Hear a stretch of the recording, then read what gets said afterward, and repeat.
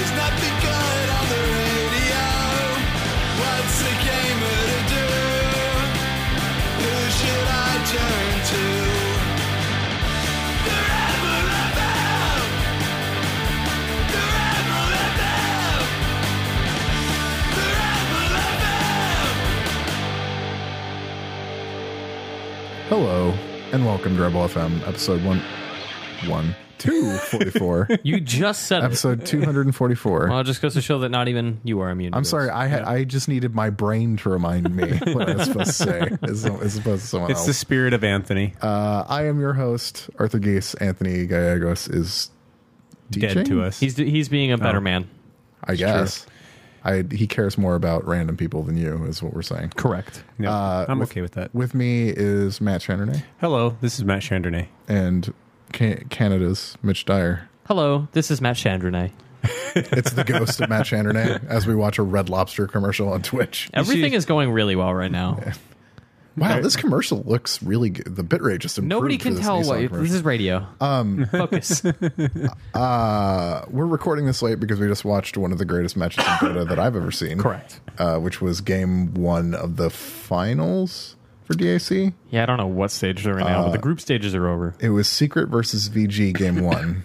So you can look that up if you give a shit. But that's probably the last about Dota that we're going to talk about on this podcast. I'm pretty sure a bunch of stuff happened during that game. Yeah. As one of the I'm commentators just pointed saying. out, this is a Dota 2 game. Matt, tell us about Darkest Dungeon. All right, pause. Oh, Matt's gonna cough. I'll tell you about Darkest Dungeon. Darkest Dungeon is, like Dota 2, one of the hardest games I have ever played in my life. I have to go get some water. Okay. Matt's gonna leave. I'll take the reins on this one. You can return, Matt. Would you bring me a water too? I would love you. Darkest Dungeon is a 2D side-scrolling dungeon crawler that's sort of a roguelike in as much as you build up a party and then you Side-scrolling or overhead? it's side-scrolling. It's 2D. So it's like Rogue Legacy that way. Sort of, but it's not like a platformer action game. You are, the screen is dark dungeon, 3 to 4 people side by side. Their positioning is important depending on whether they're at the front or the back of the party. And then you just kind of move them through the environment. You see a chest or a cabinet or a whatever, a box. You pop it open. You get some stuff. Some of that stuff will help you. Thank you, Matt. Some of that stuff will be to the detriment of your personality, the personalities of your people. Because every character in your party has a positive and a negative trait. The positive traits being like increased accuracy, which means that their default, probably pretty low accuracy would be improved enough that, hey, maybe they'll actually land a hit this time when you attack a skeleton monster or a necromancer. Is this Lovecraftian? Very Lovecraftian. Okay. It's Yeah, it Lovecraftian in a definitely way is. that I like, and I don't even like Lovecraft stuff. Like I'm not super into like. It's like Does inspired it by hate- without being like super into it. Like there's creatures that you attack that are definitely humans that are inspired by eldritch magic and stuff. Yeah. So it definitely has a lot of that in there. It's also kind of that Lovecraftian time period. Even though it's a dungeon crawler, and I would say it's more on the fantasy side, it has a little bit of pre-industrialism in it. Does it hate Jewish people? Haven't Is the seen most much of that important. yet. Okay. Haven't seen any of that yet. TBD. If you are Jewish and you were playing this game, it hates you, but it hates this everyone game- equally. Yeah, this game definitely It hates doesn't hate everybody. you only because you're of the... No, it hates Jewish you faith. because you have the temerity to actually try to go through a dungeon without dying. So the way the reason this game is challenging isn't so much like, oh, the combat's really hard, which it is because your character's positioning matters. It can be changed depending on the skills of your enemies, which can knock Yep. people back or Yep. just surprise them. Like, I don't Is it turn-based or real-time? It's turn-based. Okay. So you'll attack, you'll miss your attack, they'll attack you, they'll hit you, and then every turn your character's stress goes up, and if their stress No, it's not. It's not every turn. most turns There, like- there's specific events which make your character's stress go up. Like your character's stress, because you have 2 bars basically. You have a health bar which you never want to go down, and you have a stress bar which you never want to go up. And if the enemies get a critical hit on you, it seems like it's a little bit random. But like whoever gets the critical hit on them, their stress goes up a lot. Yeah. And there's a chance that your other party's members' stress will go up a little bit too. It also seems like the deeper you get into the dungeon and the more stuff you start breaking into, and the more items you find, the more your stress is going to go up.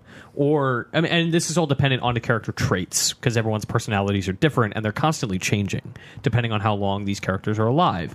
When they die, they're dead. That's it. They're gone. Yeah. It's very XCOM in that way. And this game saves constantly. There's no save You state can't that you cheat can go it. back You're not to. reloading the save. Nope. Basically, like every time you click on something, it's saving. It seems like. So when a character dies, they are dead. And it's constantly saving to prevent you from going back, because the rules of the game are constantly changing. The behavior of your characters is constantly changing, because their stress rate might increase based on a trait they adopt. They might, I don't remember the names, but like they might acquire the cowardice trait because of something, and then that increases their stress by 10% or whatever. And then when their stress maxes out, they don't like die or anything, but they enter a state of, okay, I'm fully freaking out, and I'm either going to adopt a new positive trait and I'm going to become heroic, or I'm going to adopt a negative trait that makes everything even harder. Like I had one guy who I think he adopted the sadist trait, which meant that he would not accept healing from his teammates. Oh, That would make him yeah. a masochist, not a sadist. That was probably it. There is masochist. Yeah, that's definitely one of them. He might have there's- already been a masochist, but he adopted it. I don't know. It's like there's so many terms for There's so many different terms, yeah. things that I can't keep track of them. positive traits and negative traits, and then the only way that you can get rid of negative traits is to put somebody. So like in between diving into the dungeon, there's a town stage, and you can train people, increase their weapon and armor stats and stuff like that. But there's other things that you can do to lower their stress, like you can send them into the tavern to go drinking or to visit the brothel, or you can send them to the church to meditate or pray, and all these things lower their stress, and it lowers their stress more or less depending on their positive and negative traits. But there's also somewhere that's like, well, this guy's a known cheat, so he's not allowed in the gambling den, so there's no way for him to lower his stress that way. And then they make it even more complicated by there's the caretaker, who's a dude in the town, who just randomly takes up one of these slots every round. So you'll be like, oh, I have this one guy, the only way that he's allowed to lower his stress because he's God-fearing is to pray. But the caretaker is in the prayer slot for that particular round. I didn't. Okay, that's really Yeah, interesting. so you can get screwed like that. And you can even get screwed while you're lowering your stress. Like I had one guy who I sent to the tavern to get drunk to lower his stress level while I was playing. I came back from my dungeon, and yeah, his stress level was lowered a lot, but he developed a new trait. I can't remember what it was. It was something to do with being an alcoholic, but it was cleverly written. I can't remember what it was. And so now he has like this new negative trait, which lowers his accuracy by 100% of the time. So like this game is constantly like, it's like you can just barely win at it. And like when you think you have it beaten, the designers have thought of a way to thwart you. Like, I just leave it up to chance, because a lot of these elements are random. It's true. Like they're just throwing random enemies at you in random rooms, because everything is laid out differently. There might be a chest in a room, there might not be. Even your attacks, right? Like it's all So is there percentage loot? based. Yep. Oh, Yes. Oh yeah. Well, I mean, it's all, so it's not like item driven so It's much. not like Diablo. Like you're not yeah. playing this because you're. Well, I don't looking for mean the sweet- Diablo, but like, Sure, is sure. there stuff that you want to find? Yes. You want to find... So the whole premise behind this is that there's this old mansion that dug underneath and found the darkest dungeon, and it's everything has been ruined. And so you're an heir to this dungeon that goes back and like sends these adventurers down to die. And they're supposed to bring back these relics. And there's 3 or 4 different types of relics that you bring back. And those relics allow you to upgrade the things in your town so that you can upgrade your adventurers so that they can take on more difficult missions. So there isn't loot like, weapons and armor and stuff like that. The loot is very it's system based as opposed to being item based. And it's very interesting that way, because it's not like you don't have the same kind of motivational factors that you do through normal dungeon crawling, which is like, I just want a better weapon, I want a better weapon, I want a better weapon. It's like, no, I need to go find 80 more statues so that I can upgrade my sanitarium to take more than one person at a time. Everything you're doing is basically you are constantly fighting against the stream. You are always Yep. like it's just You're fighting entropy. Yes. Because I Basically. actually, my first game that I was played, I got to a point where every single character that I had was completely stressed out. I'd upgraded it so that I could have a roster of 11 characters. Yeah. They were all totally stressed out. And so I couldn't go into a match without them like constantly going crazy and like fighting each other. And then they make it even worse because when your characters like have little dialogue box stuff come up, you have to wait for the dialogue box thing to happen. Then you have to wait for the character to do their thing. Like if they're going to freak out and not attack or randomly change position or steal all of the items from the treasure loot that you just opened. So it makes it when they're stressed out, they're constantly saying things, and it makes it more annoying to play the game because you have to wait for them to say their things. You have to wait for a pause before you can do any actions. It's really, So really smart. it's the kind of game that's trying to fuck you over Constantly. as often as It's possible. it's actively trying to fuck you over, and then the random variables that are in place that the devs are just like, all right, here they are. They're trying to fuck you over too. Yep. So everything is fighting against you, which is why it's so satisfying to conquer those challenges. It's extremely frustrating at times in a way that like I describe it as like having a similar emotional arc to Dota, which is that you're having a bad time because everything is way too difficult and seems unfair, but then you conquer a challenge and it's the best feeling you've ever had in your life. Mitch, why don't you just admit it high. and everything in your life at this point relates to Dota in some way or another? It's pretty easy to relate things Yeah. to Dota at this point. Yeah.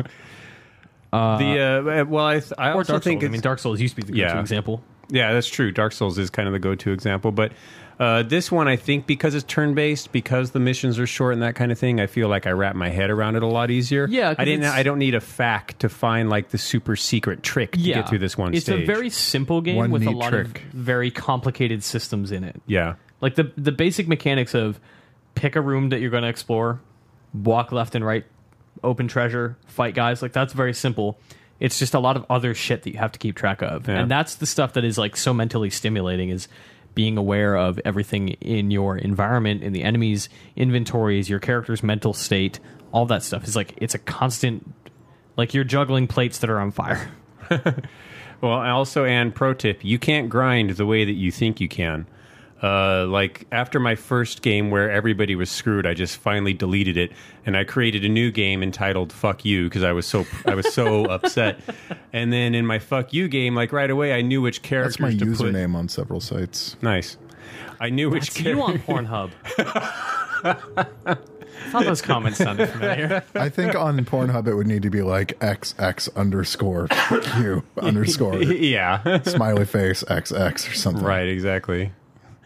Yeah, far too many would have chosen that. But my, so I, like, when I started my new game, I sort of had figured out, okay, here's how the mechanics work. Now I know which characters I need to send in, which things I need to upgrade first. And so I was doing pretty well. And I was like, all right, I got my characters up to level 3. Now I can go take on that necromancer, which kicked my ass last time. Yep. And the characters are like, nope, that mission is too low class for me. I won't go on it. So it's like you think that you can like grind your characters up to a certain level and build them up and then go take on a low level mission and just stomp it like every other RPG in history has taught you how to do. No, this game even takes that away from you. It's hard. So I Game kinda is love hard. it. It was really hard and really good and really pretty. I'm Yeah, not usually the- into the Lovecraftian deep ones madness stuff. Like, is it pixel art? Is it like more illustrative? It's very like hand drawn. Yeah. Very like a very very detailed, colorful comic book. They even have a special thanks to clay in the beginning of it, and it kind of has that clay style of line art to it. It's not as like polished or clean as Mark of the Ninja, but similar fidelity. It just looks really good. The animations and the visual style is really cool. Like when you land an attack, like a simple like basic attack on that guy, the animation of it like zooming in on your guy really quick, it having a big splatter of blood. It the just guy, has a like, drawing camera his shake, knife up really has quick. a 2-frame animation. Yeah, and it's just like, oh, like I got him. Yep. And when you miss, it's a similar sense of disappointment because Yeah. it's just it feels so I empty. missed him. Yeah, They got a ton of mileage out of very little art just by reframing the image, doing some camera shake, like putting a deeper vignette on stuff. It's really amazing what they've done with their resources. Is it early access? yes, Yeah. And but it feels like a complete game. it really does. It feels way more complete than almost any other early access game I've played. Was this kickstarted? I believe it was. Maybe Yeah, I would have to look it up, was. which I will now do. Because they have a Kickstarter logo at the beginning of it Oh, too. then So they must. Yeah, I just wonder if this could be like the second really great Kickstarter game that I can think of. What would you say is the first? FTL. Oh, Jesus, yeah. My other go-to would be Republic. Maybe. I still haven't played that because I've been waiting for the PC Mac version. Comes out this month, I think. Yep. I mean, Supposed to, It think. looks amazing. Arguably, you could also say Broken Age, I think. Yeah, Yeah. that definitely succeeded. But like Shadowrun has its fans, but I wouldn't put that up there. And Wasteland, I love think. Shadowrun. yeah. Their Shadowrun's new Kickstarter is like way over their limit. I do. It's awesome. I kind of wonder if, like, for them having put out now 2 successful campaigns, of the game, that that will just be their funding model for additional content for the foreseeable future. Well, what they did for this next Shadowrun Kickstarter that I think has 11 days left and is like 800% over what they wanted, they already said that their budget was already set for this based off the last 2 games, and they put it up on Kickstarter just to give them an opportunity to make a bigger game. So they put a limit at, and this new one is like Shadowrun Hong Kong, I think it's called. Yeah. And so Shadowrun Hong Kong, they put the Kickstarter limit at 100K, and it blew way past that. And so, Surprise. So basically, their Kickstarter campaign is all stretch goals, which is a really interesting way to do it. That makes me nervous. I think it's awesome because they're saying that like they've already funded the game themselves. They're just looking for extra funding to help. But the push nature of them a past not Kickstarter certain the- project level. is fundamentally over-promising because you are promising something that you can't necessarily deliver on by the nature of like, hey, we're asking you to trust us that we will deliver when you give us money.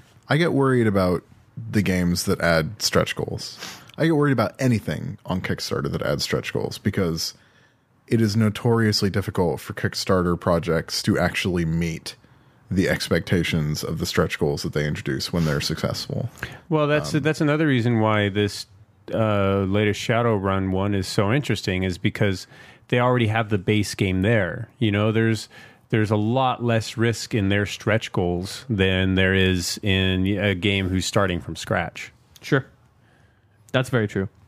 Darkest Dungeon was funded on Kickstarter with a goal of $75,000 and a total payout of $313,000. Nice. Well, 9,000 backers. they've done a very good job. So Darkest Dungeon. Yeah. Then it's a bunch of fucking adventure games, Yeah, Oh, I man, played yeah. The Fall, right? which I believe was also another Kickstarter. You compared this to Out of This World.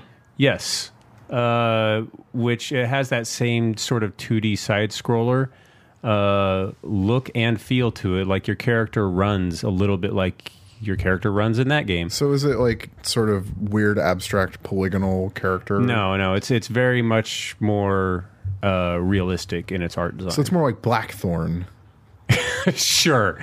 Nobody is like an OG Blizzard nerd. Fucking knows what Blackthorn I remember is. I actually reviewed the Game Boy version of Blackthorn. Fucking for Rock and Roll Racing and Blackthorn on Super Nintendo. I Oh, God, reviewed, Blackthorn was like that, like heavy metal dude. Like his game cover It looked was like a metal illustrated cover. by Jim Lee. He looked like Glenn Danzig. not in the GBA version, I can tell you that. So anyway, side-scrolling game, kind of like Flashback. or Yeah, it's Blackthorn. very. It has a really cool premise. You're a combat suit with an AI that's fallen from orbit onto this basically dead planet where domestic robots used to be made by this one industry, and you crash underground and you have to work your way up through this factory. And the whole goal of you as the AI is you're trying to get the human that's in your suit who's either who's unconscious basically and probably critically injured. You're trying to get it medical attention because your human is unresponsive. So it's Crisis 2. But it's really cool the way that the systems work. Like things get unlocked story wise because it is mostly an adventure game. It has some really light action elements that I think are very manageable. So wait, for, how is it an action game and an adventure game? Like, So again, very similar to Out of This World, like you have a gun that you can point on the screen, and then you use a mouse or you use your stick to aim it up and down. And most of the time what you're doing is you're aiming your gun just as a flashlight to scan objects, and then later on you unlock the ability to actually shoot with it. But it has and so you run into security bots that you have to shoot. But it's really simple combat where All you have to do is hold E to cloak, which basically lets you take cover anywhere, or you can take cover behind objects, and then it's just kind of like pop-up shooting against these guys. Like you wait for them to shoot their three bullets, and then they leave themselves exposed, and then you return fire. So it's really, really simple stuff like that. And the aiming is really easy. They give you plenty of time to do it. So this game is a lot more focused on the adventure elements than So it it's is on not supposed action. to be difficult. No, it's not supposed to be difficult, but it is enjoyable. Well, that's good. Because there is a little bit of a challenge to it, and it controls well enough in the context of the world that you don't feel frustrated with it, or at least I didn't. The really cool way that so your robot or your AI has these core principles that you can't get around, and you're talking with other AI in the world and through dialogue choices that I think always lead toward the same thing. It's not like it's a branching narrative or anything like that. So it's much more adventure game and much less RPG.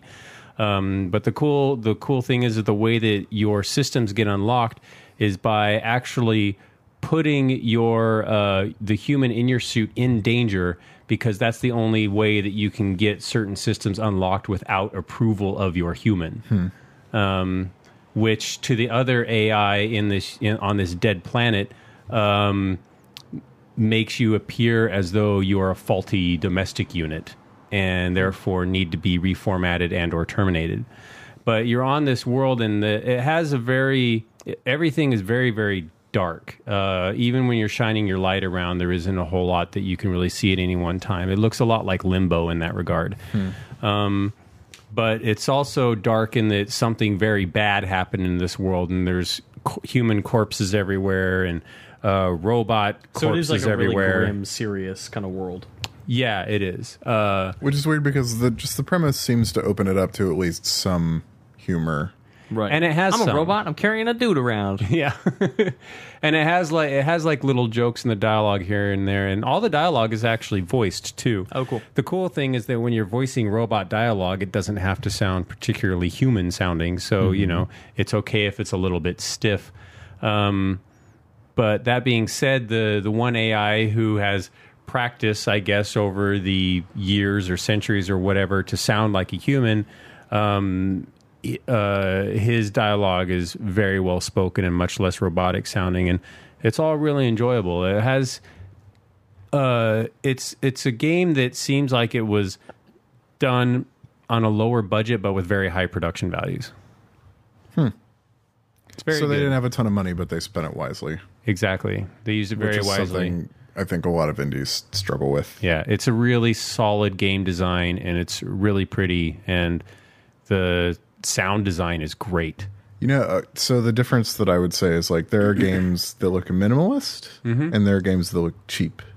And this looks minimalist, it sounds like. Yeah, minimalist not in terms of the art, minimalist in terms of how much they were able to reuse the areas of the game. Right, okay.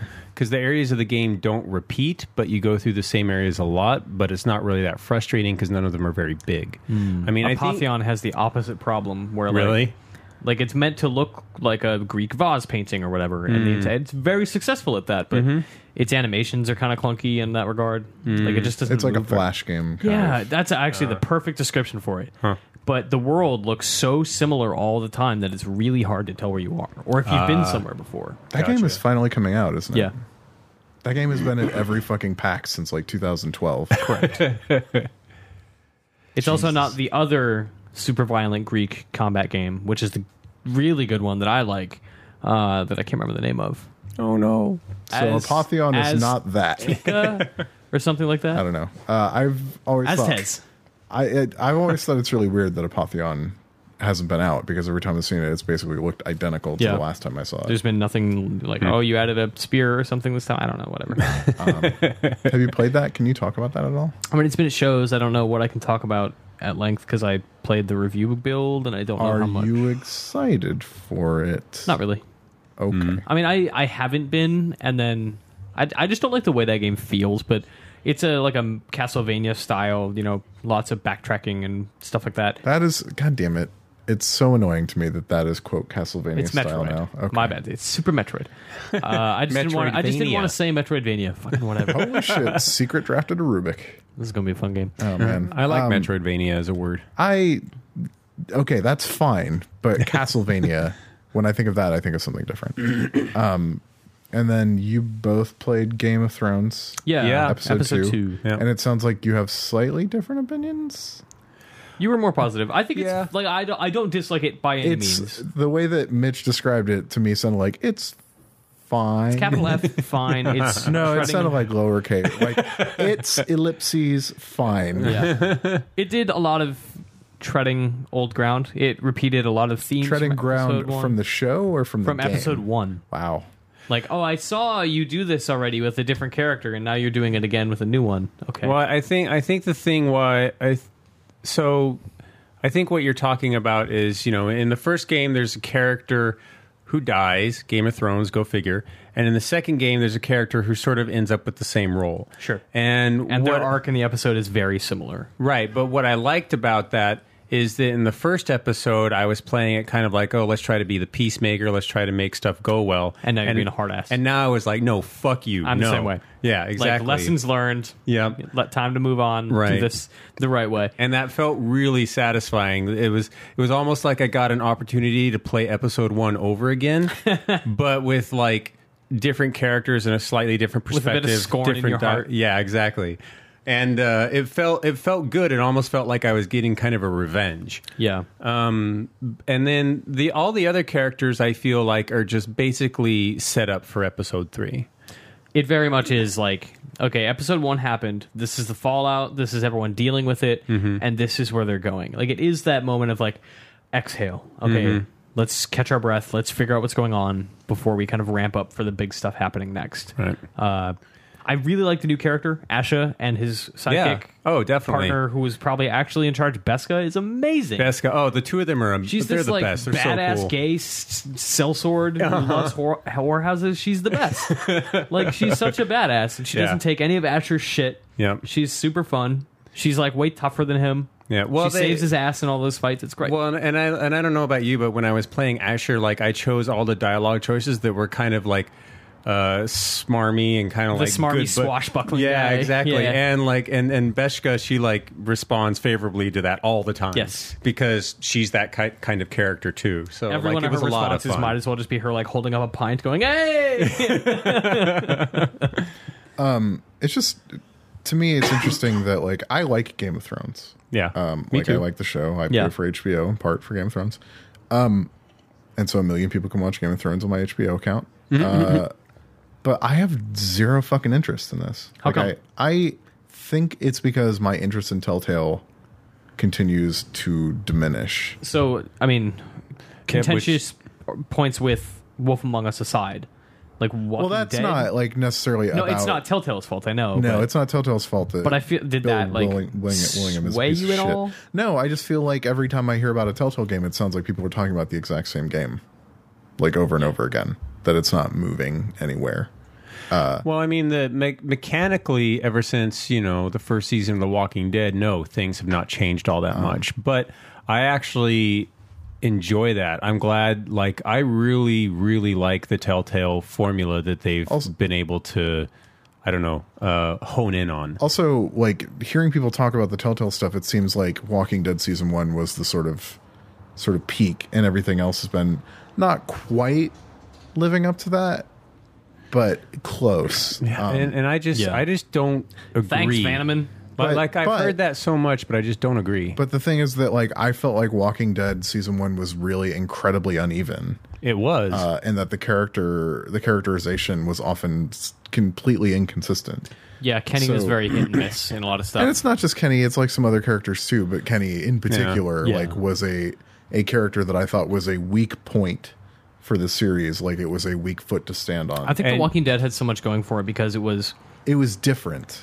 different than anything Telltale had done. It was a sort of a reinvention of the adventure game genre, and it was a heartfelt human story attached to a brand that people really liked. And it was a story with characters that were good. Yeah. And you don't really have a lot of that in video games, and it was so focused on narrative and not its systems that people appreciated that. Sometimes to its detriment. Sure, absolutely, and that's still the case with Telltale. Like, So- story comes first. They just happen to be putting these short stories into a video game format. Well, So- and that's the thing that I love so much about Yeah. their formula. And I'm willing to let them slide with like janky animations and some kind of goobery lip syncing and Yeah. things like that. Like, that doesn't really bother me that much. For the same reason, like, I don't know, Life is Strange, we'll talk about that soon, but it's got really awful lip syncing that caught me off guard instantly. But the more I started appreciating its world and its storytelling, the more that just kind of became a non-issue for me. So Kirk Hamilton on Kotaku actually wrote about this week, and like, I don't always agree with Kirk, but I thought that he put some pretty fine points on all of this, which is that like Telltale's games have the same problems over and over They again. don't learn from them. Yeah. like they it's not, I don't know if it's they don't learn, they just don't care. That could be it too. And there are things about those games that are really fucking issues for me, like the fact that they all run like garbage no matter what platform they're on. Yep. The fact that technically they crash, they're unstable, and also they delete save games. Yep. Xbox Like, One users are having that problem now, and hey, my And save files didn't carry over. PC like users have had numerous issues with every fucking Telltale game. Like the fact that their games come together like they're on fire, like it's a house being built on fire. And this isn't like, Yeah. oh man, crunch time. We got to get it done in time so we It's can just ship every it game. a month later. It's like, no, it's done the Friday before it launches. Which is insane. Like it's like they don't go through a QA process, which is unacceptable in my opinion. But like mostly, like it's just mechanically, I don't feel like they're particularly good. I think that the characterization can suffer, and that like certain actions in game are treated as more valid than others, and like that can hurt them. And like it is interesting looking at Life is Strange as a sort of counterpoint to this, as Kirk points out, that it's pretty. Like it's not an ugly game, and it's not a Telltale looking game, and that the lip sync is fucked up, but like the overall production values and stability are pretty strong. Yeah. Yeah. And we got it way earlier than we've gotten a Telltale game in Yep. forever. Yeah.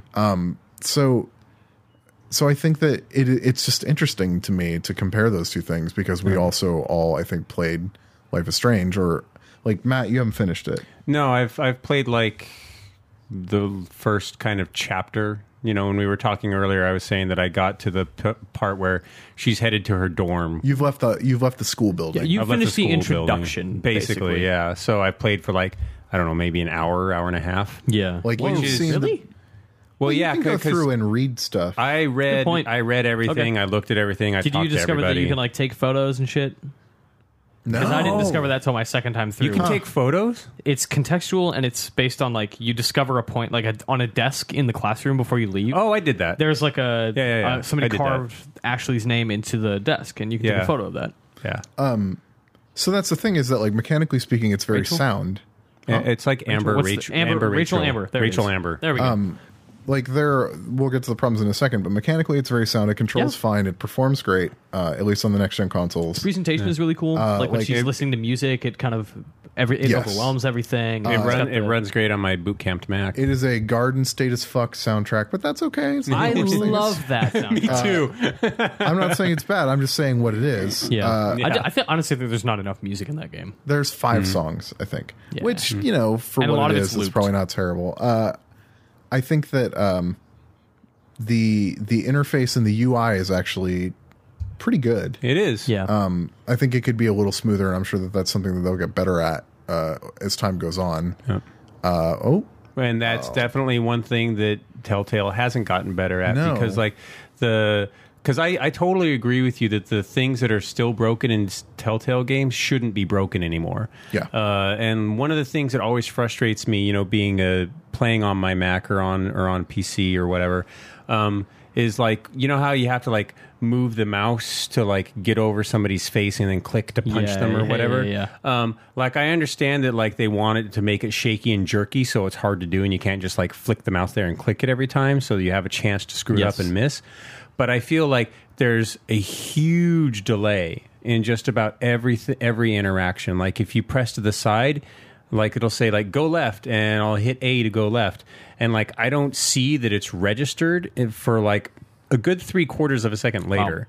And like that's true of all of the interactions in their games. I think Game of Thrones episode 2 did better at that. Like, there's one interaction in particular that I loved, and I wish that every one of their scenes had something like this. And it's Asher gets punched in the face or something, and he drops his sword, or he knocks somebody's sword out of their hand, and the camera is on the floor looking up at him, and the sword is sliding toward the camera. And you know, like, oh, I'm going to have to grab this sword. So I just started mousing over immediately, and then it lit up right when I was going to grab it. It's like perfect. Like, I grabbed it while it was moving away. Like, that Nice. kind of thing is great. Like, I Yeah. wish there were more contextual interactions that kind of had a tell to kind of to telegraph to you Right. that you were gonna touch that thing. Right. And I don't feel like I'm at a disadvantage. Like I'm wondering what to do or where to hit. In Life is Strange, I feel like it's Right. doing all of that really Yeah. well. Yeah. And if you mess up, it's like, oh, I'll go back in time. And there's also that, like, and I saw some discussion on Twitter about this going either way, but I think that the central sort of conceit of the game is that the main character can rewind time, And she's aware of it. and she's aware of it. It's not like an accident. Well, she learns it. It's by not a accident. Forza thing. But like she does it, and that's a thing that happens to her that she acknowledges, and that adds a very sort of grounding conceit to a very video gaming thing in those games of people like redoing decisions. And I Right. went into the game wanting to hate that so much. I expected like, oh, you're going to devalue my decisions. Like I'm a big proponent of like, hey, you fucked up in Far Cry or The Walking Dead or whatever. Live with your decision, move on, and deal with what you did. Like, you made your bed, lie in it. Whereas in this, it makes you doubt yourself no matter what Because you choose. no matter Yeah. what you choose, Max, the main character, always feels that like sense of worry or doubt or dread that she was wrong, that she made the Yeah. wrong call. And I really like that especially because she's a high school senior. Yeah. And anybody who is a high school senior or remembers being a high school senior, it's like there's a lot of doubt associated with that time in your life where this major chapter of your life is over. You're trying to get into a new chapter of your You life. don't feel like you can do anything right. Everything No. feels awkward. Yeah, there's a lot to hope for, but there's a lot to like really dread as well. And and I think the Life is Strange does a really good job of making you feel like, man, whichever decision I do here is going to have far-reaching consequences that I just can't foresee. Right. No And- matter what you pick, like there's no right answer. Yeah. Right. And it's not like Telltale. So it is like Telltale in as much as it has a big problem that I hate in video games, which is every time you're about to make a choice, they say, this is going to be a big choice. I mean, now they shit. say it afterwards. Yeah, that too. But it's like every time you're about to make a major decision, they tell you, hey, listen, you're about to make a decision that you can't undo. Let me live with that. Let me Yeah. just make the choice, move on, and But deal with I it. think that it's important for them to tell you that in this because that prompts you to rewind. Sure. Like it does every time. And then no matter what you do, shit is fucked up. I just wish there was there is a more elegant way to handle that, and it's have Max talk about it. She's already narrating everything in her life. Going by quality of the dialogue in Life is Strange, the less we have Max talking, maybe the better. I find the thing Max is, the least offensive. I find Max the most. Yeah, she's definitely the most enjoyable person. I like her. I think Max is really likable. She is the least bad. Correct. That Maybe I'm is Stockholm a Syndrome. low Yeah. bar. I think she's likable. Like, I like listening to her talk. Sometimes it's a little silly and video gamey. Like, she's like, "Wow, I can rewind time and affect the world." Like, yeah, I get it. Yeah. But mostly her writing is okay. There's some Yeah. silly stuff where she's talking about really hardcore photography stuff and then calls it, I'm such a photo nerd. Like, yeah, it's redundant. I know. You just named off 30 photographers I've never heard of. Got Yeah. it. You're way into photography. That's I mean, awesome. it could be worse. And it is.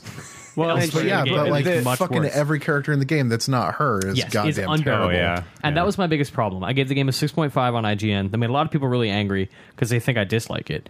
No, I don't. Like, in talking to you guys about it, I remember very specific things that I think are smart and important and clever and enjoyable and emotional about this game. But Yeah. goddamn, every time Chloe says something stupid, I just roll my eyes and I'm like, fucking forget about it. This is dumb.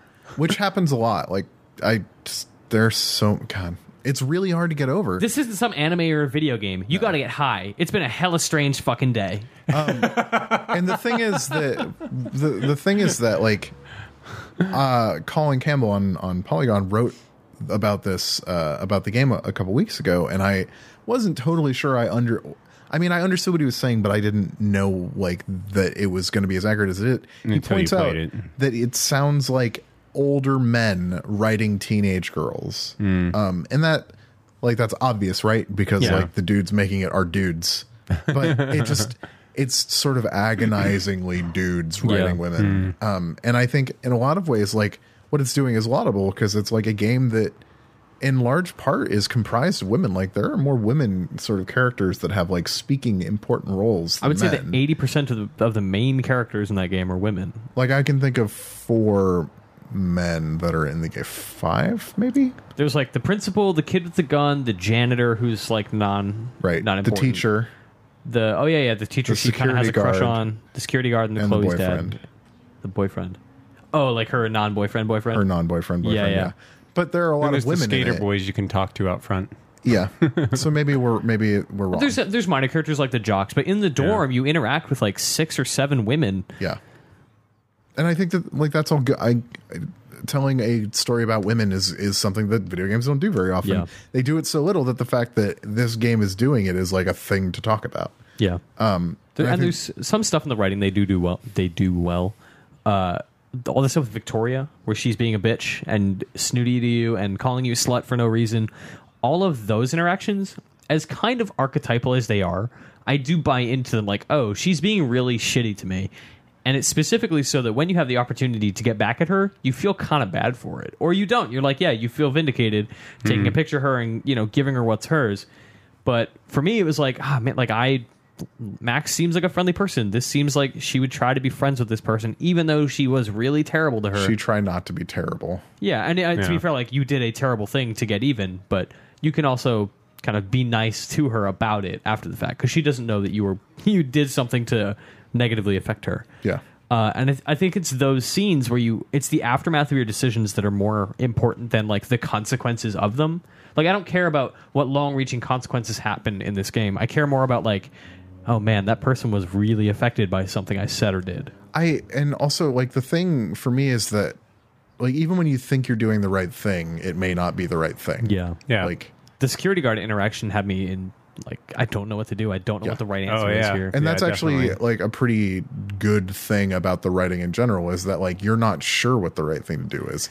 And Walking Dead does that a lot too, to be totally honest. Like it thrives on that. Yeah. But it thrives on it in a different way, which is like every solution to this problem is fucked up. Yeah. What will be the least fucked up? And I just think Well, that that's like, just the Walking Dead ethos, too. right, and that's increasingly boring to me. Like when everyone is awful and everything sucks. Like pick the least shitty option. It's Right. just it's You would hate The boring. Walking Dead season 2. Right. Well, that's why I got really tired of Game of Thrones, the books, is because that just became so formulaic that I just knew what I was getting into in Right. every single interaction. I was like, oh, well, the shittiest thing I can think that will possibly happen is going to happen. Yep, there it goes. Not surprised. Yeah, and I just like I get it.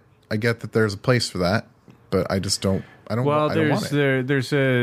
there's a place for that, and then there's a time where you become a cliche of yourself, and maybe Game of Thrones will like completely reverse where I think it's going, but like, and I'm talking about the books here, not the Telltale game series.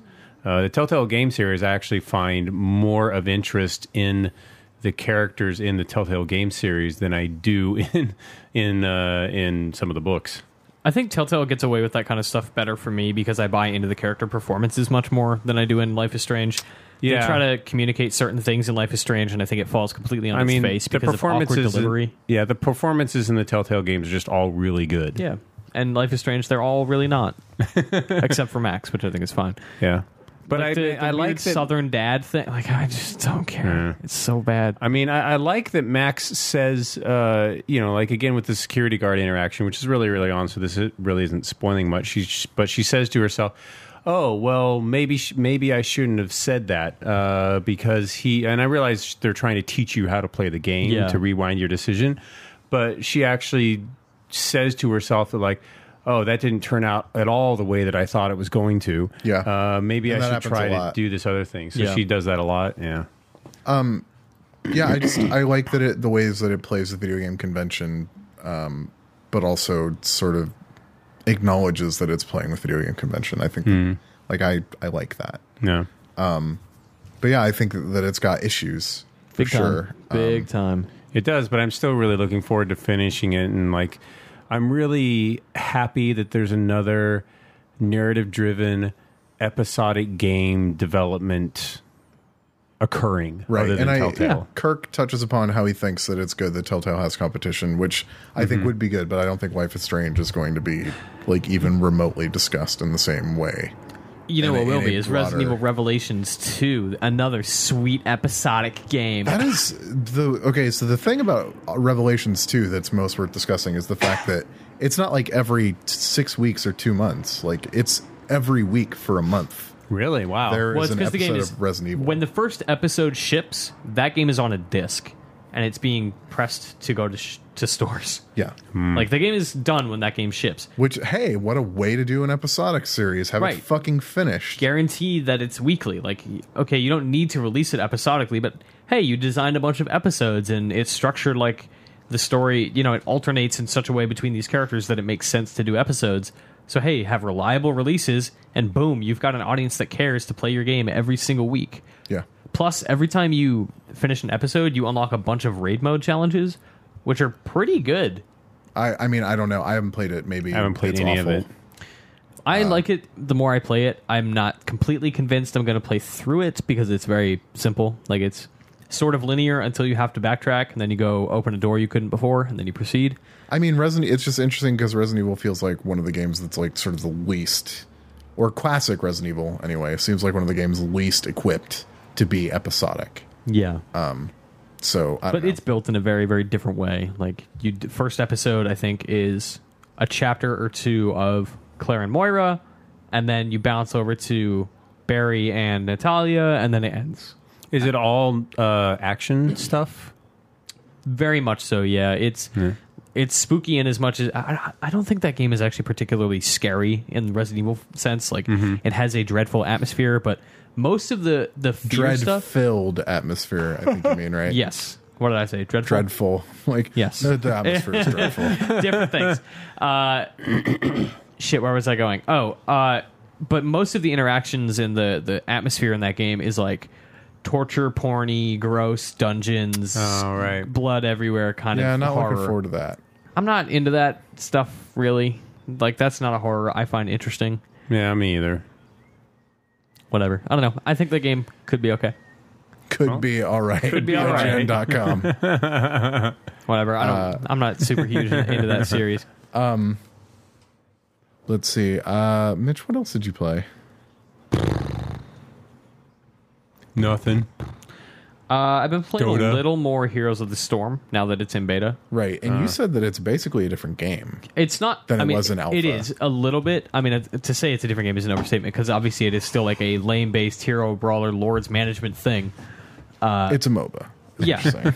But the flow of a game is much different than it was in the Did you call it a alpha. Lord management instead of Lord's hero? Management. Lord's Management. Simulator.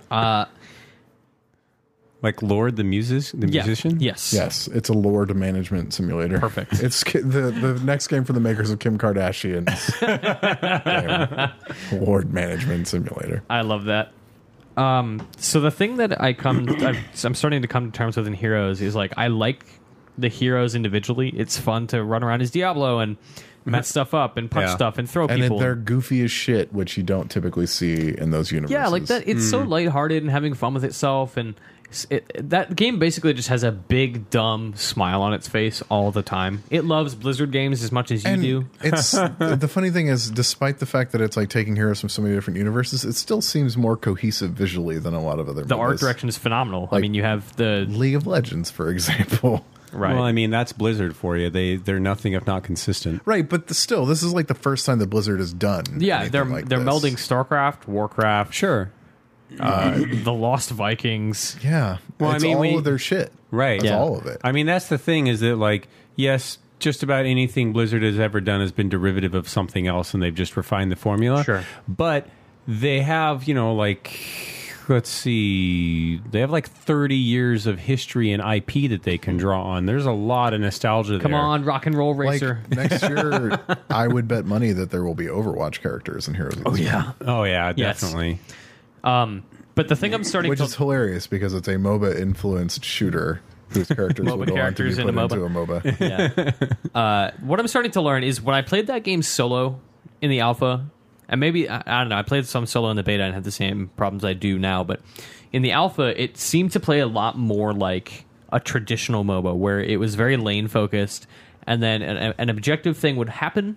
You would all congregate at that objective, whatever it was, whether you're like collecting skulls to build a golem, Yeah. or you're seizing shrines to summon a big dragon monster.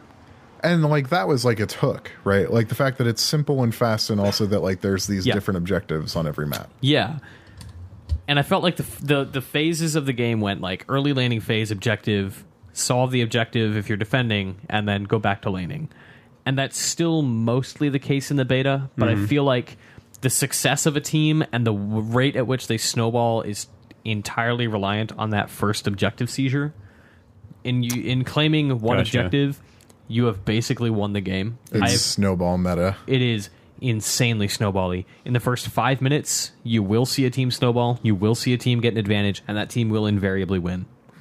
Like, every Well- game I've played has been over in 5 minutes, Which- whether we won or they won. To be And- fair, is a lot of games. And Blizzard definitely has a history of changing a lot of shit throughout the course of their beta before they get to a final release. I mean, Yeah. they use their betas as actual betas. Sure, and that all of this might change. Like the one map I found the most offensive is you capture this control point, and as long as you hold it for the period at which it is available, there is a laser beam in the middle of the map that will start shooting the enemy's buildings and destroying them very quickly. So without spending a moment in your lane, you can completely obliterate the enemy's lane. Wow. Which, that's some Mario Party shit. Perfect. What do you... I don't know what you Jesus. mean. In Mario Party, like you'll just like someone who's losing will like draw a card or like land in a square that And it's will like, totally fuck you, fuck everyone them loses up. their right. stars, you win. Like, it's that kind of shit. Imagine a blue shell except even more random and less fair. Right. Yeah. Now I get it. And obviously the enemy team is constantly trying to contest these objectives, but in every instance, whether I'm playing alone or with a bunch of my friends, those objectives are always one-sided. Somebody has always got a significant advantage, and I don't fully understand why that is I yet. think that that's one of the hardest things to figure out in MOBAs, and that's what like is being learned. Like I do think it's like one of the only really new sort of genres of game right now, and like Yeah. balancing these games is like something that like is a school of thought that's being learned as we speak. They're having Yeah. a harder time with it than most, too, because most MOBAs are like, how do we become League of Legends or Dota 2? And Smite is doing a good job of emulating that by doing its own thing, like having that different perspective and attracting a more traditional audience. Whereas Blizzard is trying to attract not only a Blizzard audience, because they have that guaranteed with the characters, and people who play MOBAs because, hey, it's a MOBA and it's got Blizzard stuff and whatever. Plus, they have the differentiating factors with objectives. They're also building a very different game because of those objectives. Everything is reliant on them, so the laning phase kind of becomes irrelevant, and it starts to feel like a different game. And they're trying to make it more casual, so it's more approachable for people who aren't really into the genre. And it's like it's just a bunch of different factors that I don't know how those like. They're all pieces of a different puzzle, and all the puzzles that they go to are And really great. I but- feel like if anybody can pull it off, Blizzard can, and that Well, they will the- keep and they will, trying given until enough they time. do. Certainly. Well, and they're doing a lot of that same kind of thought exercise with Overwatch, where it has a lot of elements from different games that they're trying to mesh in Yeah. a new way, and that's going to be a really difficult balancing scenario for them. But you know, they have a really good track record of figuring this shit out. Yeah. I feel like the thing about Overwatch though is that at its heart, objective wise, it is a third person. It's a first team based shooter. Yeah.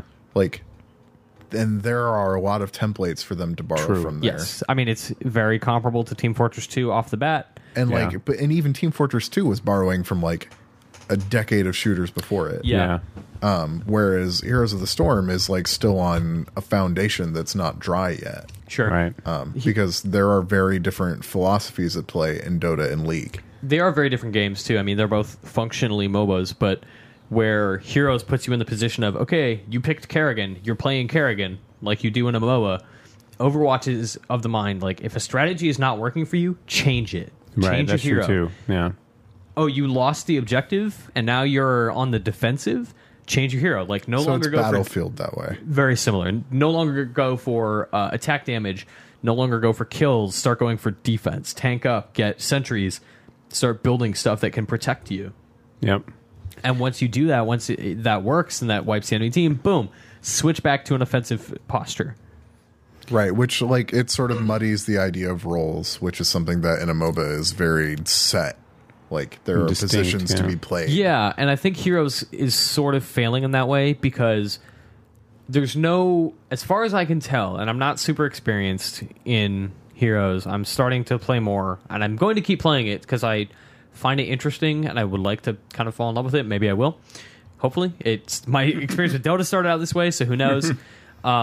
The role positions in Heroes are pretty undefined. There are support heroes, there are like assassins and marksmen or whatever you want to call them. There are attack damage people, there are magic damage people, and there are supports. Supports are the least valuable characters in the entire game. Having heals is nice, but by and large, if you just get 5 damage dealers, you're probably It going to win. seems like a game with a map as comparatively small as the map in Heroes is, in my recollection, like having to go back to quote fountain doesn't mean as much. Not really. I mean, you hit back and you go back, you use your Hearthstone, you go back to the fountain, you mount up on a horse because everybody has a mount out of the fountain, or you can summon it at any time. You move more rapidly across this pretty small map, so you're able to cover a lot of ground very quickly. Right. I also just worry that it has too much going on at a time. Like there are maps where if you claim an enemy camp or like a neutral camp, you gain those minions as your own. So if you beat a camp of 4 knights, the 4 knights come out of the camp and they start rolling down the lane with your guys. In addition to that, you're worrying about seizing an objective and claiming this. So that's just stopping the another enemy way from that it getting that. snowballs too. Yeah, everything is just meant to stack on top of itself. And And that's I don't know, matches get very top heavy only a couple minutes in. maybe that's not a problem because the games are 15 minutes, but if the game is decided 2 minutes in, Right. Exactly. then that's still like 13 minutes of like fruitless maneuvering on There's the also other just too team's much part. to do in a game that's supposed to be 15, 20. Like, these matches are supposed to be short, so stop giving me diversions. Focus But the on diversions the lanes, are what focus on make it what it destruction. is. What's that? But the diversions are what make it what it is. But just, they get in the way. I don't know. It's a weird, unsolvable problem, I guess. I mean, it's like a hell of their own making, and like we have talked extensively about a couple of other games that have put themselves in these weird positions. Yeah. I like that it's objective-based. I like that it's not purely lane-focused. But the fact that when I play, we don't have a lane focus whatsoever means nothing. Then why is the lane there? Why are we picking heroes that are supporting other heroes in lane? Why bother? And that's like they need to make sure that every hero is useful, and that's something that other MOBAs struggle with on a regular basis. Yeah. And they'll get there. It's Blizzard. They have basically infinite time and money to make this happen. Yeah. Yeah, they'll because be in beta as 25 long as they want to be. 25 million people are playing Hearthstone. Jesus Christ. 25 million people Playing a card are game. playing Hearthstone. So crazy. Whereas Destiny has 12 million registered users. Quote unquote. I'm consistently impressed at how many ways Activision is coming up with not to disclose how many copies Destiny has sold. Yeah, anecdotally, my friends who play Destiny play it all the time, like the way that I used to play World of Warcraft. So, I mean, it's got a lot of the same formulaic things that, you know, were perfected in World of Warcraft and that are totally uninteresting to me because I played so much WoW. Right. Back I mean, in the it's day. like welcome to every other fucking MMO. Right, but I mean, I think the reason why Destiny is able to develop a dedicated audience, even though I have no idea how large it is because it's probably a lot of people that haven't been exposed to those systems before and how addictive they are. It's the same reason I fell in love with the Old Republic. That game is straight up just WoW. Except you played the Old Republic for like 2 months. I And played then it for stopped. I played it until my free 30-day trial expired. Right. But I played it for 150 hours. So news-wise, it was revealed today that the second expansion isn't coming out until like April or May. For Tor? No. God, no I was one like, cares about Tor. what the fuck are we talking about They that could for? like fucking shoot fireworks in the sky spilling out when that shit is coming Yeah, out. no, No one would okay. care. I was talking about Destiny. yeah, the Wolves thing. The House of Wolves, House of Wolves. Expansion content isn't coming out until April or May, which is later than it It was supposed to be March, right? That was the rumor. It was early 2015 is what it was. But it was never announced. Yeah. So people are annoyed about that. Also, they're going to release like a full-on like super expansion to that game for like $40 or $50 in the fall. It was alluded to in their earnings call. Oh, that's right, the comment thing, right? Yeah. And then they'll release a $60 Game of the Year edition in like Yep. 2015. So basically, they're 2016. going to milk Destiny for a second year. It's a 10-year franchise for one game. Well, technically, they've already put like 4 years into it. Good point. So, I don't know.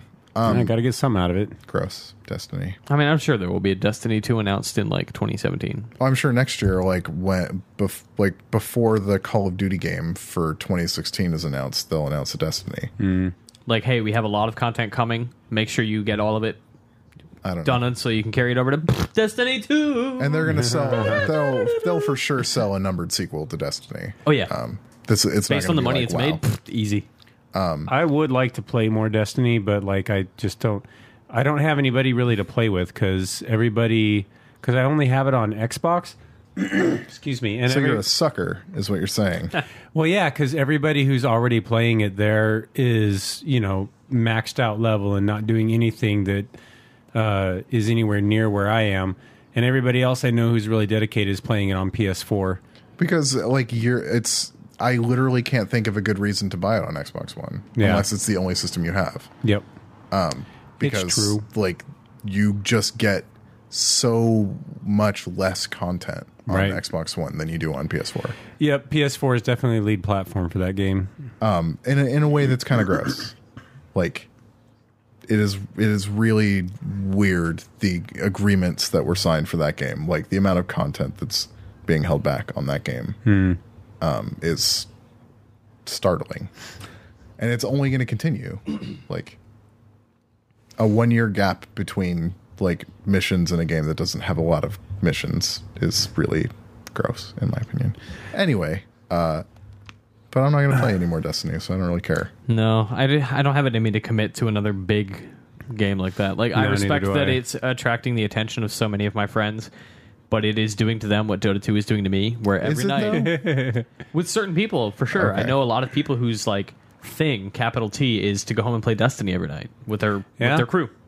Yeah, like Jose and Destin and Alfredo, like, they have their crew that they run with every single day. yeah, and Ryan, Area 5, Ryan, he plays Destiny for an hour or two every night. He treats it like a TV show. He plays it for a while, then he puts it down and goes watches some TV and goes eats dinner, and then maybe plays a little bit more. Yep. Our friends Jason and Katie did it until Christmas. Yeah. Yeah, and then they just totally stopped. Yeah. Katie came back to Dota, that's why. Well, she also just got sick of Destiny. She Yeah. went cold turkey on it and didn't come back. Yeah, but that's a long time. I mean, 3-4 months isn't a ton of time to spend with a game, but when you're playing it as obsessively as most of those people were, and Yeah. consistently, yeah, that's not insignificant. Yeah. And the shooting is good. Arthur shrugs. Arthur shrugs. I like it. Yeah, I think the melee combat is good. I don't think the shooting is anything to write home about. I was not super interested in Destiny from the moment they pitched it. It came out and got decent reviews, and a lot of the stuff that people are attracted to it is just like not for me. Like, I just don't care about loot at all. I love loot. I just think that it sucks. I love loot. I do. I love that shit. I don't know. Box quote from Arthur Geese. I'm gravitating more in my life toward competitive stuff than I am. Like, I used to spend almost zero time playing competitive multiplayer. I would play Call of Duty for the campaigns. Yeah. And I still do. Bad example. But most of my time in games, I want to spend Playing doing Dota. competitive stuff. Well, playing Dota. See, that's really funny because like my gaming history is almost exactly the opposite. Like I've always played, single player games and Yeah. campaigns and stuff like that. But I played the shit out of pretty much every multiplayer competitive game that I could, from Warcraft 1 and Age of Empires and Doom all Yeah. the way up through like Counter-Strike. And I don't know, at some point in my life, I just became just not that interested in multiplayer anymore. Yeah, I mean, I And- could have spent however many hours becoming good at Call of Duty Advanced Warfare multiplayer, or I could have played, 5 different episodic series. Yeah. And I don't know, I chose to spend most of my time playing single player stuff and things like that. But Yep. I don't know, the things that drive me are not item based anymore, I guess. Like, I don't care about loot and building a better character over a long period of time Right. when I could have a great match and have cooperated with people and dominated a game against other people. I don't know. Yeah. That's the stuff. That Well, that's I'm why I gravitating more love. toward now. That's why, maybe not so much over the last. I'd say like almost 2 years. I haven't hardly played any Team Fortress at all. Yeah, I miss playing TF2. But like I played so much TF2 because it just was what it was. Yeah, they added all the item systems and the unlocks and the crafting and everything, but you don't need any of that to play a really great game of TF2. I just don't have it in me to learn and become good at and care about and get people involved with more than one competitive game at a time. Yeah. Like I accept that Dota 2 is the one for me, and I I have don't want to play anything Totally else. a place in my heart for another shooter. Like, I do. I wonder what it's going to be. I don't know if it's going to be Battlefield Hardline, which I guess we could talk about since the beta came out this I haven't week. played any of the beta. Didn't you go there to see it or something? We did a mode reveal, the VIP mode, or what the fuck is it called? Crosshair. Hey, guess what? Battlefield Hardline is Battlefield. Yeah, it's totally like It it's feels good. I like a it. Battlefield 4 expansion in the couple of maps I played so far. Yeah, There It's- isn't but the anything overall about it that feels like, oh, this is cops versus robbers. in theme, but in scale and destruction and all just like feels the like a battlefield military stuff. It's shooter. totally I feel like Battlefield. destruction is actually dialed It's down. toned down, yeah. in Like the you're not levels shooting that I rockets played. into walls and shit. Like it's flatter levels. Yeah. And there's like weird tonal things like, oh, guess what? You guys are the crazy meth gang.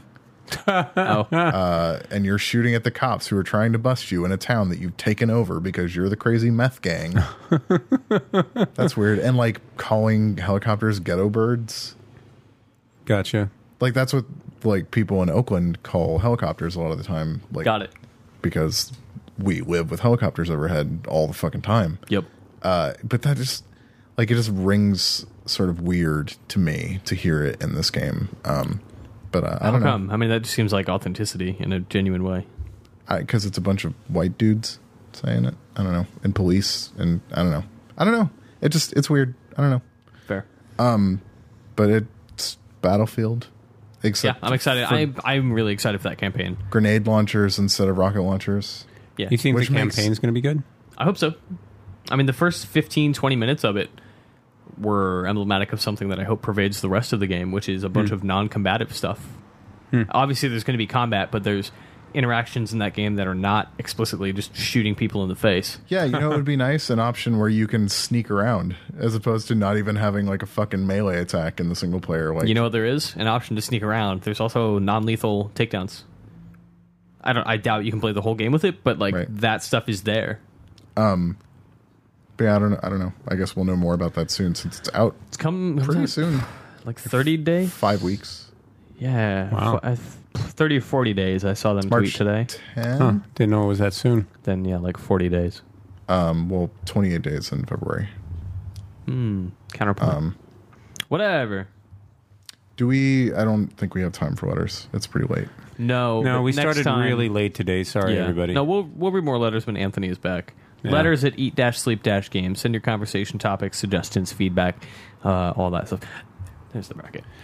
And that Kickstarter that I mentioned last week, we're recording on Thursday. It launched yesterday, Wednesday the 4th. And yeah, go take a look at it. It's called Ultima Underworld Ascendant. It's by Other Side Games. It's just Underworld Ascendant, right? It's not Ultima. It is Ultima Underworld it? Ascendant. Yeah. Oh, I didn't know they had the Ultima brand. Yeah. Maybe it is just Underworld Ascendant. Now that I'm thinking about it.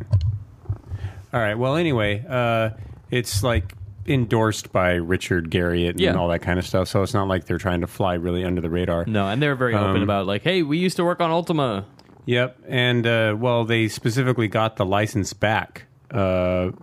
From EA. So Nice. it's like Good. they're able to publish Underworld.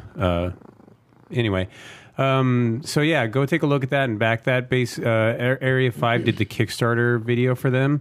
If they get funded, then we get paid for our hard work. If they don't get funded, well, at least we had a good trip to Concord, Massachusetts.